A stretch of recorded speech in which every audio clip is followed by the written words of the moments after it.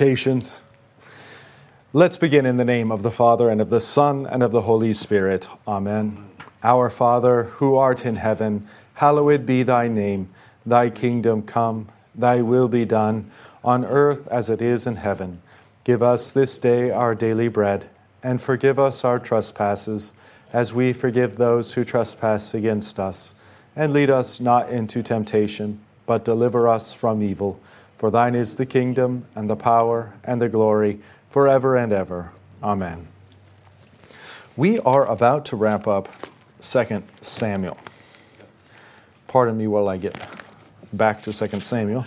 And then as we finish 2 Samuel, we're simply going to go into 1 Kings. Now, I am sorry, we started a little bit late, and I'm going to have to leave a little bit early due to an appointment. So maybe we will make it as our goal simply to finish Samuel today, if we can get that far. I don't know. That may be optimistic. Of course, what has taken place as the text is wrapping up, we really have, in many respects, the last acts of David recorded in Scripture that are taking place here. In chapter 21, and we talked about this at length, you have this, to our ears, to our modern Western sensibilities, very strange and difficult section of Scripture where, of course, seven of Saul's sons die on account of Saul's sins. We talked about that theme that has come up from time to time in Samuel, the death of an innocent to make atonement for the sins of the guilty.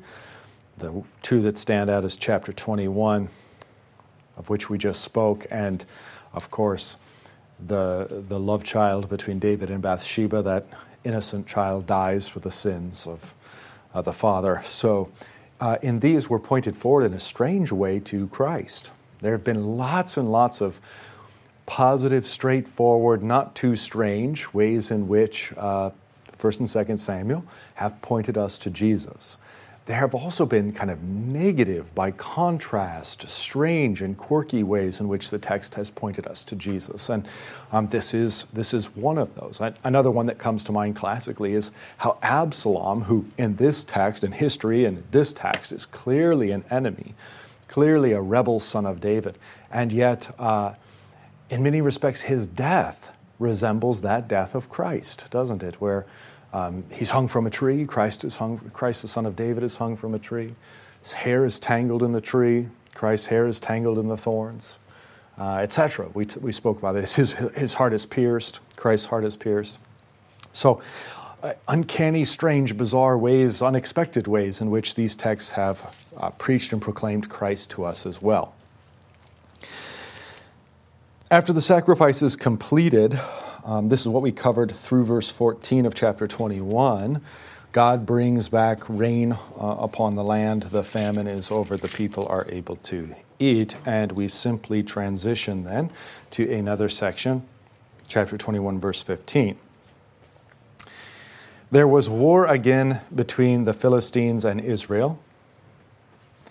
And David went down together with his servants, and they fought against the Philistines.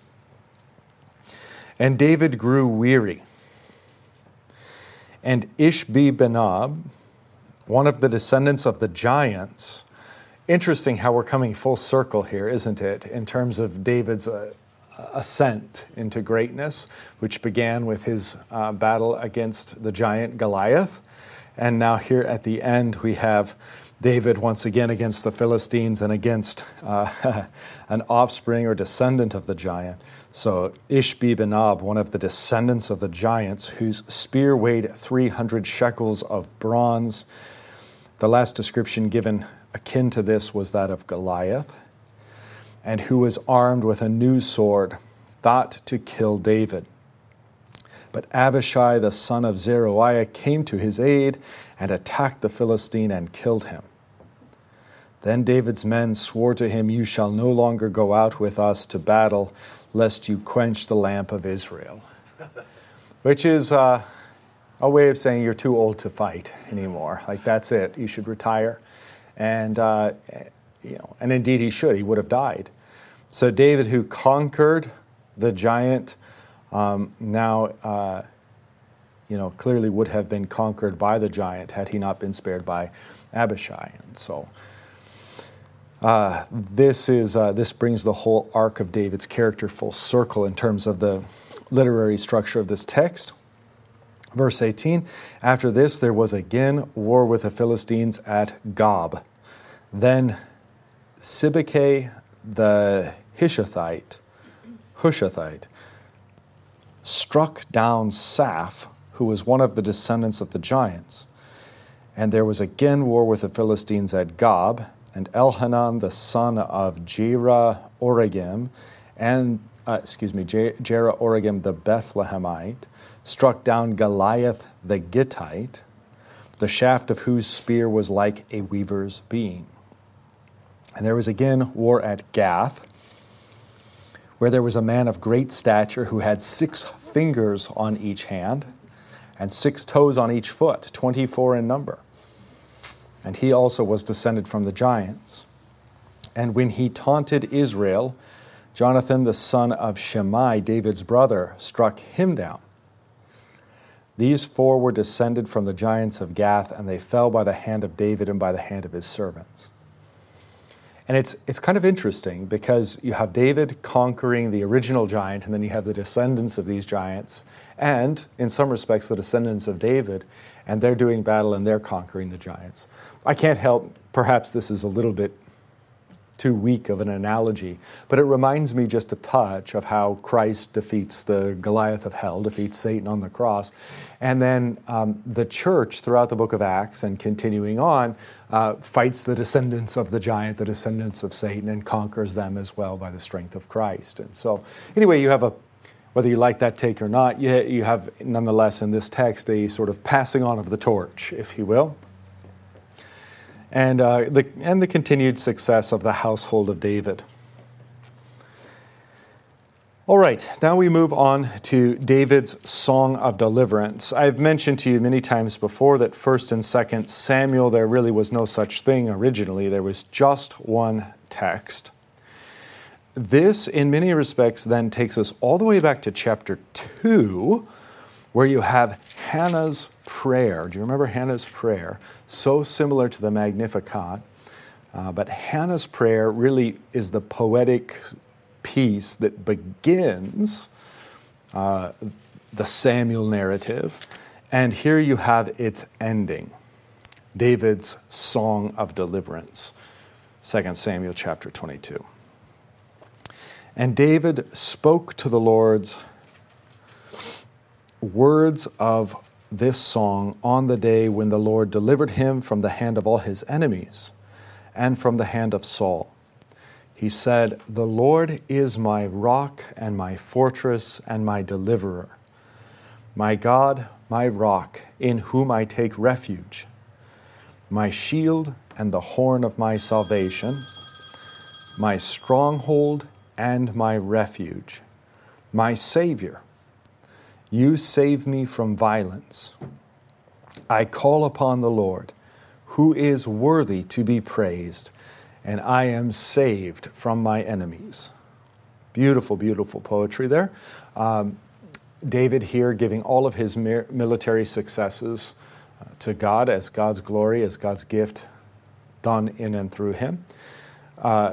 Similarly, calling God explicitly his Savior, his rock, the one in whom he takes refuge, and I love that imagery, the one to whom you flee for help.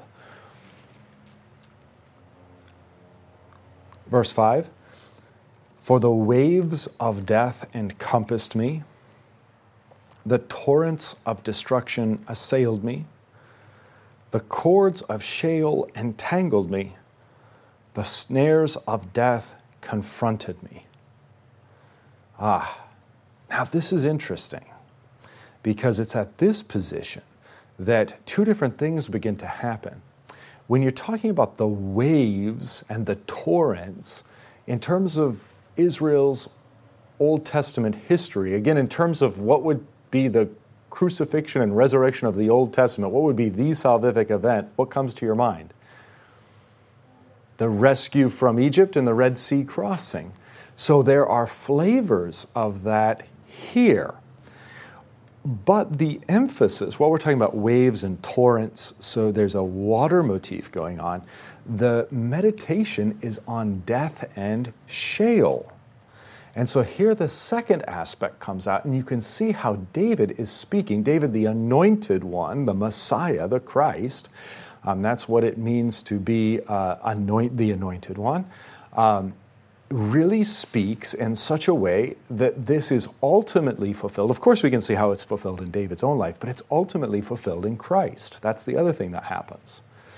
And so you see this convergence of the salvation in the Old Testament of God's people through the Exodus and through the water, and the salvation of God's New Testament people through the cross of Christ. You see these things converging, and it's that convergence that really undergirds the idea of Christian baptism and why baptism was so central as a washing away of sin and death and the devil, and a lavish flood by which we are saved, this flood that flows from Jesus' pierced side. All right, but we're getting a little ahead of ourselves. Simply at verse 5 and 6, it already becomes, to our ears, explicitly about more than David. For the waves of death encompassed me, the torrents of destruction assailed me. The cords of Sheol entangled me, the snares of death confronted me. Now, if we go back and we realize, okay, well, this then has a Christological theme. This is as much or more about Jesus than it is about David. Then let's go back and see if these words in verse 2 and following would fit if they were prayed by our Lord Jesus. Could Jesus pray the Lord, his Father, is his rock, my fortress, my deliverer, my God, my rock, in whom I take refuge, my shield and the horn of my salvation, my stronghold and my refuge, my Savior. You save me from violence. I call upon the Lord, who is worthy to be praised. I am saved from my enemies. Is that not exactly the death and resurrection? The death and resurrection. For the waves of death encompassed me. The torrents of destruction assailed me. The cords of Sheol entangled me. The snares of death confronted me. It's just like Jesus bound on the cross. Praying and crying out and trusting that God will indeed raise him from the dead. Verse 7, in my distress I called upon the Lord. To my God I called. So we can hear now the voice of David, which is our voice, and a sinful voice. We can kind of understand on that level. We can also hear the voice of Jesus, a more transcendent voice, a voice that in and of itself is without sin, and yet he bears our sin. We can hear these two voices. And this is really important, by the way.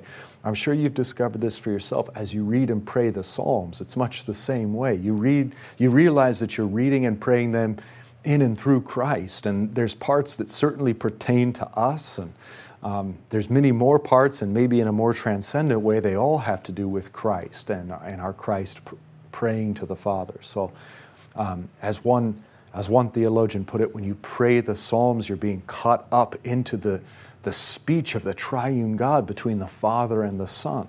And some, it's quite evident because as the psalmist is praying, then God responds. It's as if Christ, the Son, is praying and the Father is responding.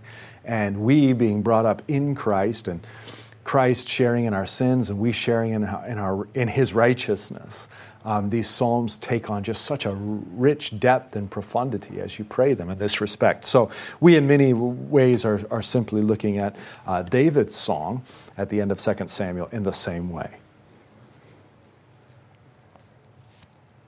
Verse 8. Oh, wait, no, I'm sorry. End of verse 7, so we better just do verse 7. In my distress I called upon the Lord. To my God I called.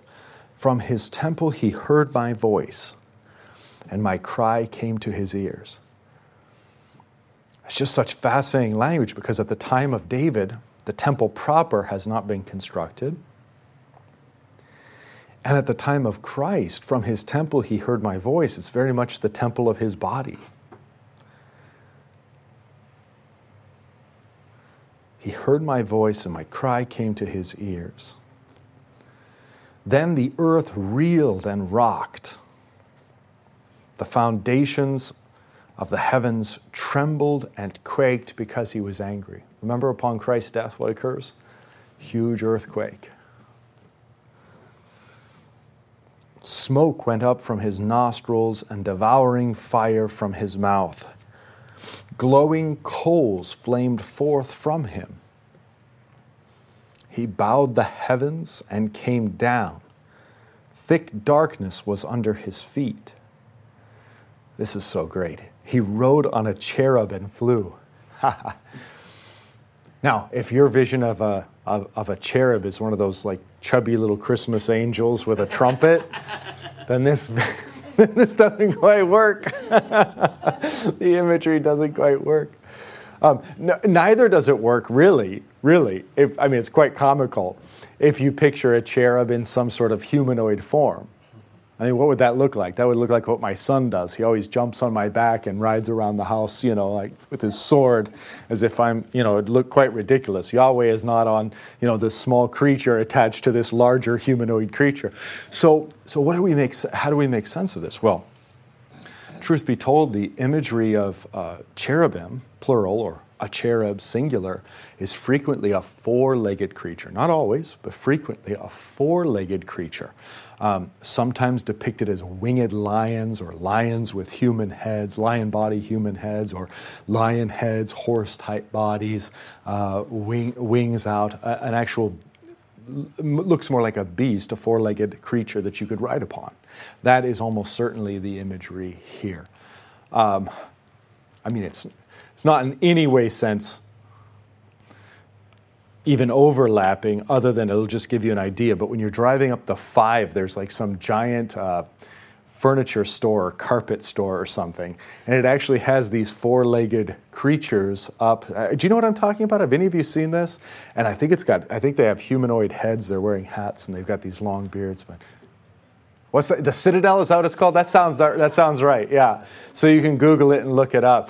But that's kind of the genre. Or you can think of remember how the pharaohs are sometimes depicted as having 4 legs and a pharaoh's head, like maybe even being part lion or something like that. This is kind of the artistic genre we're in, very, very loosely and generally speaking. Okay.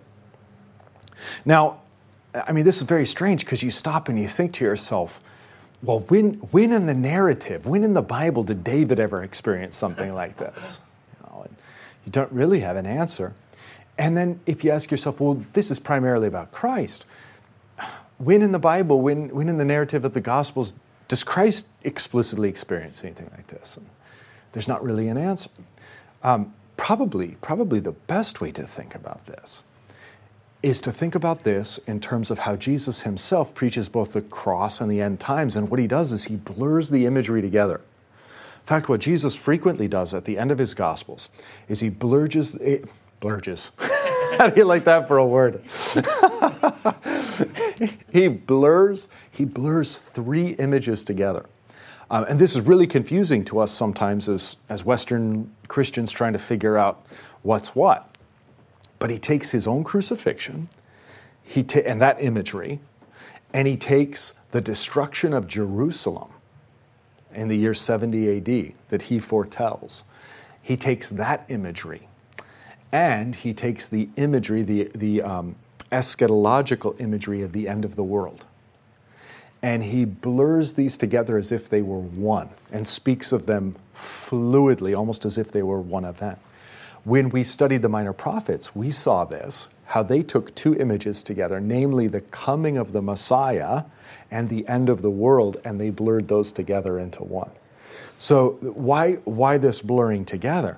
Well, there's actually profound theological wisdom to be ascertained here if you're willing to just take Jesus at his word and think in these terms, or the Minor Prophets as well, of course. But the idea there is that the judgment of Jesus on the cross, the judgment of the Jewish people who rejected him in 70 AD, and the judgment of the world at the end of time are all effectively, functionally the same thing.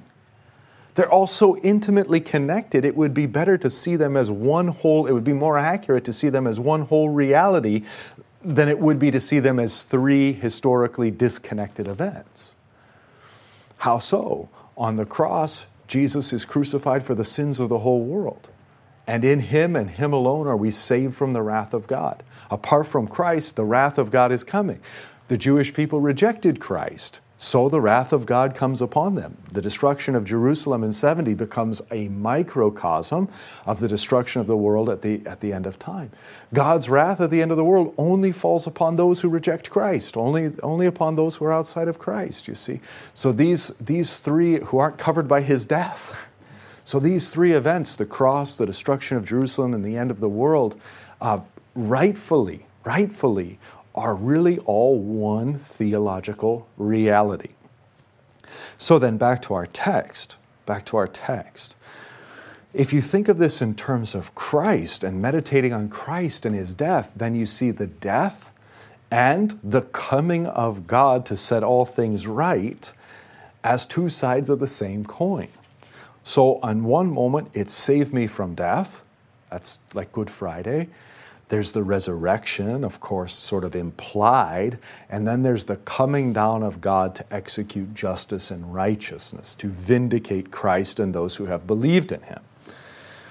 All right? So that would be a way of making sense of this text. But anyway, it's however you understand it, I think maybe even less important than trying to understand it, quote unquote, wrap our minds around it, comprehend it, would be to just enjoy it. This is wild. This is incredible. When you're reading through the scriptures, it's not often you run into a section quite so vivid. Verse 8, the earth reeled and rocked. The foundations of the heavens trembled and quaked because he was angry, which also, again, strictly speaking, takes you outside of the realm of what's visible and takes you into the realm of what's invisible. Not only is earth shaking, but the heavens are shaking. The foundations of the heavens trembled and quaked because he was angry. Smoke went up from his nostrils and devouring fire from his mouth. If you just had that completely out of context, it's almost like a dragon. Smoke from his nostrils, devouring fire from his mouth. I mean, here's where God becomes the dragon against the dragon. Here's where God is the devil's devil. Here's where God is the death of death and the terror of terror and the sin of sin and all this really delicious language and imagery that Luther liked to use so poignantly. Yeah. Jesus is the snake that devours the snake. You remember Aaron's rod, how it turns into a snake? And Jesus is the snake that devours the snake, the dragon that eats the dragon. It's just great imagery. So, smoke went up from his nostrils, devouring fire from his mouth. Glowing coals flamed forth from him. He bowed the heavens and came down, which is such a strange but poignant use of language, isn't it?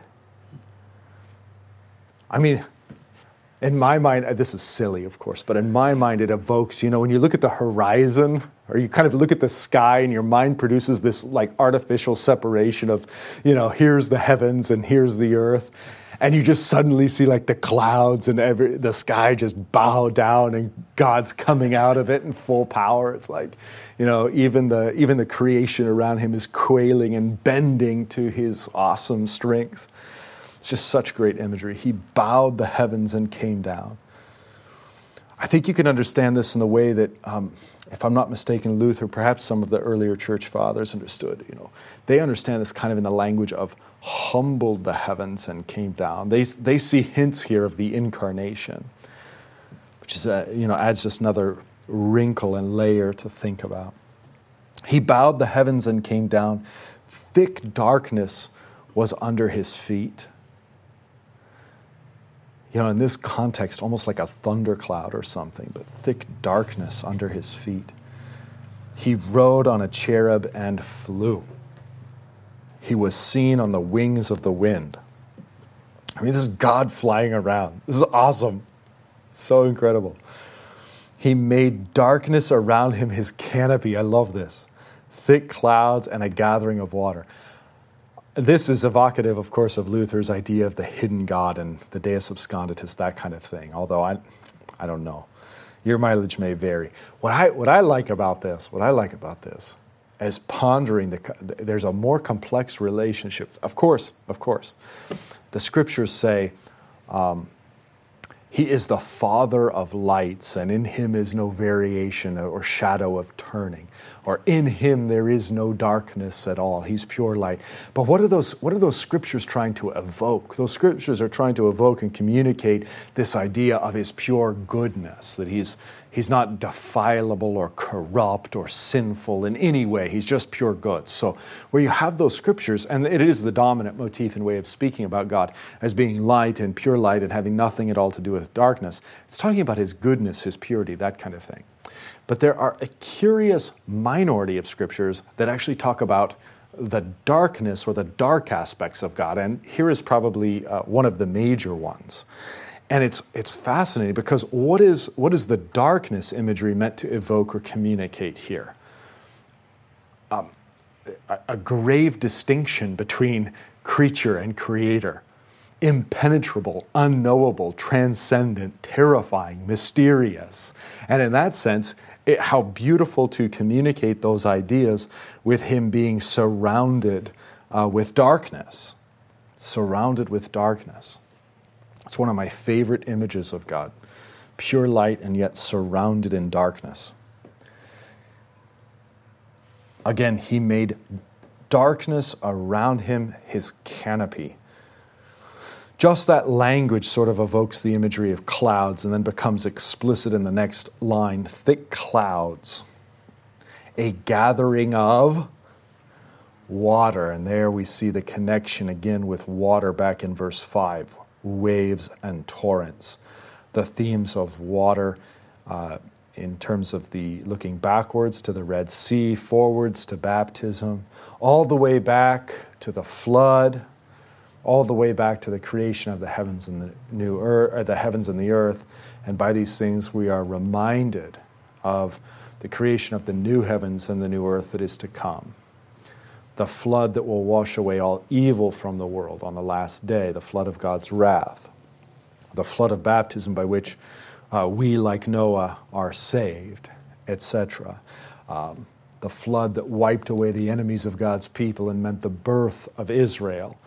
Same floods come with God when he comes in vengeance, so that the floods wash away not Egypt, but the worldly and wicked unbelievers, and thus then constitutes the beginning of a new people of God, Israel's climactic fulfillment as the bride of the Lamb.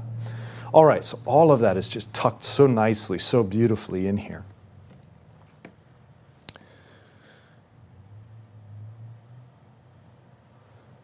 He made darkness around him his canopy, verse 12, thick clouds, a gathering of water. Out of the brightness before him, just look at the complex use of light and dark. Coals of fire flamed forth. The Lord thundered from heaven, and the Most High uttered his voice. And he sent out arrows and scattered them, lightning and routed them. So the traditional battle imagery, again melding with nature, such that the arrows are in all likelihood lightning coming down, routing the enemies of the Messiah, of the Anointed One, David, and more, Christ.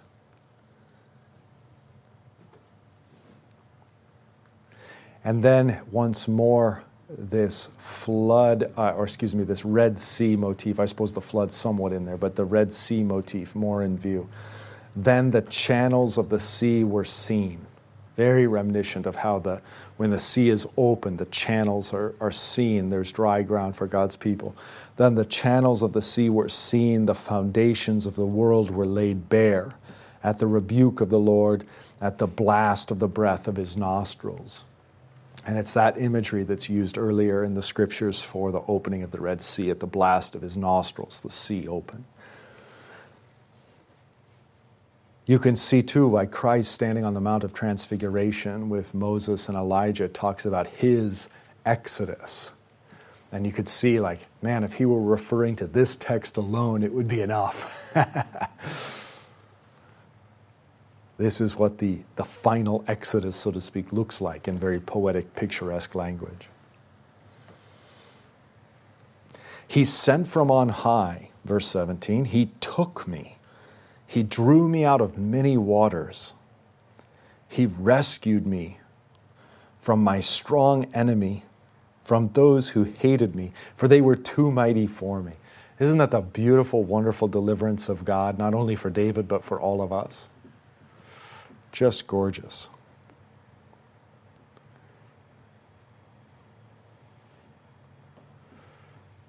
I mean, here, my strong enemy, those who hated me, satanic references. The waters here being waters that they're using to put me to death. Reminiscent of that imagery in Revelation 12 where the dragon is attacking the offspring of the woman, and he does so with the flood of water from his mouth.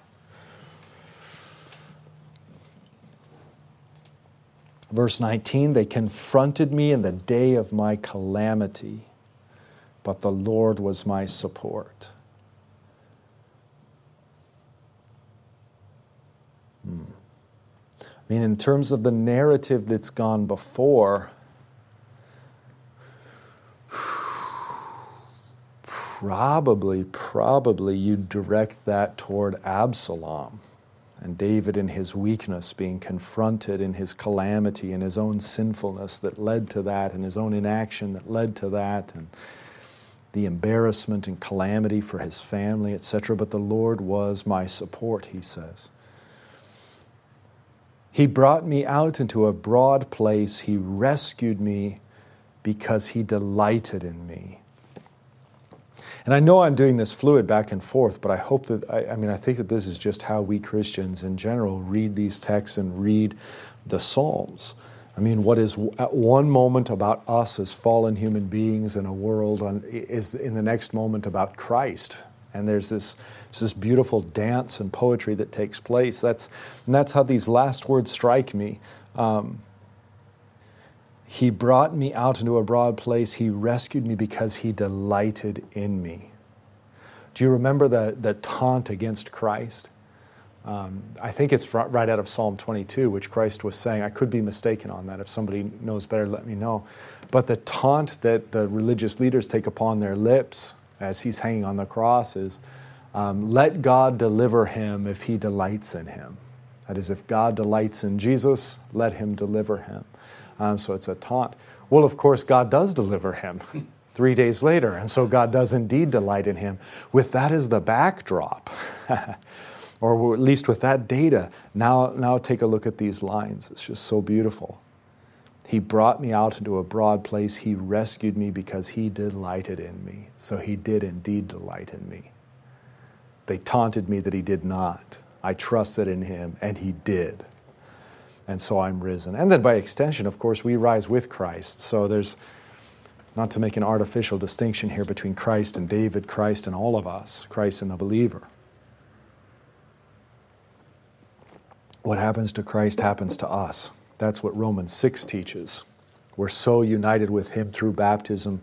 We're buried with him in a death like his. We're raised with him in a resurrection like his. As it goes for Christ, so it goes for us. Romans 6. Okay, verse 21. The Lord dealt with me according to my righteousness. Now, if David says that, what does that mean? I mean, perhaps faith, sure. Sure, that's definitely there. Might even be foundational. Righteousness would mean upright dealings. David didn't deal treacherously with people. It's not a claim to sinlessness. It is a claim to operating in good faith, not repaying other people's good with evil. In fact, when other people did evil to him, very frequently David was merciful and good to them. And so that's really what I think constitutes righteousness here in terms of David's understanding. And in many of the Psalms, it's much the same way. There's this claim towards righteousness. The Lord dealt with me according to my righteousness. It's not a claim to sinlessness, but it is a claim to dealing with enemies in an upright way. Yeah, like in Job. Mm-hmm. Yeah, exactly right. Job would be a great example. So, next clause, according to the cleanness of my hands, he rewarded me. Now, these lines, when we put them into the lips of Jesus, mean something altogether more profound and more rich, don't they? The Lord dealt with me according to my righteousness for Christ, that is perfect sinlessness. So he raises him from the dead, right? According to the cleanness of my hands, he rewarded me. This is one of the many places, by the way, that the Old Testament scriptures speak very plainly of the death and resurrection of Jesus. If you remember St. Paul, if you've been with us in our Christology book, St. Paul refers to the death and resurrection of Jesus as being taught in the Scriptures. At the point in time in which Paul's writing that, there are only the Old Testament Scriptures. So Paul's assertion is, look, the death and resurrection were taught all throughout the Hebrew Scriptures. And I would point to, if someone asked me to demonstrate that, this would be one of many places that I would point and say, look, there's death and salvation from death. There's death and resurrection. So, put these words in Christ's lips, and they find their fullest meaning and fullest expression, far more than David or any other sinner praying them. The Lord dealt with me according to my righteousness, says Jesus, the Christ, the anointed, the shepherd king. According to the cleanness of my hands, he rewarded me. For I have kept the ways of the Lord, and have not wickedly departed from my God.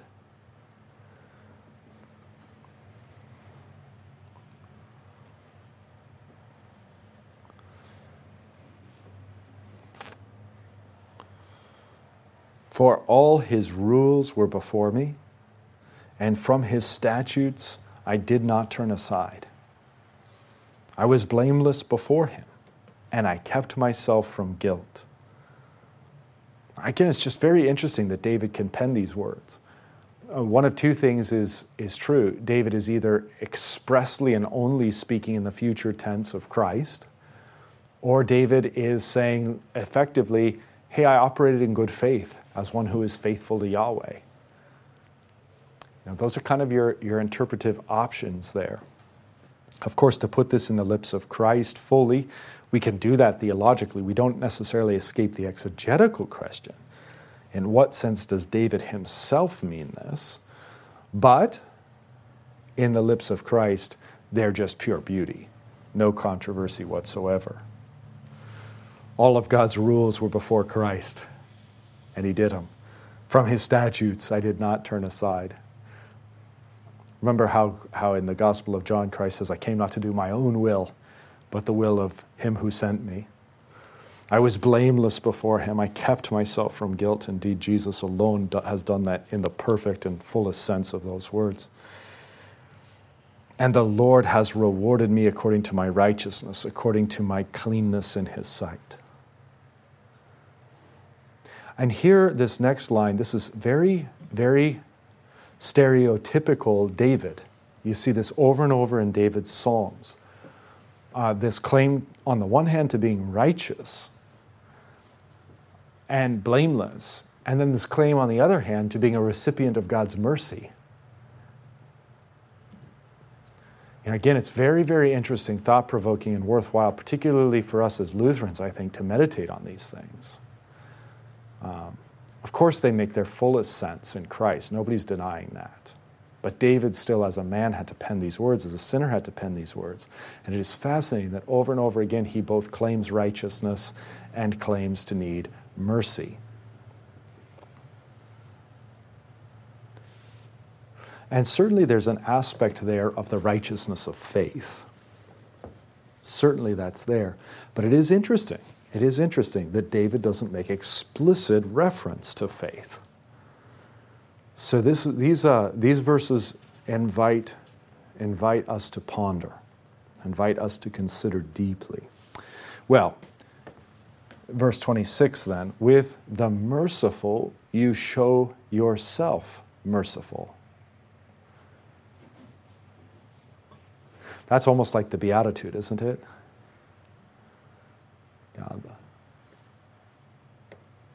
With the blameless man, you show yourself blameless.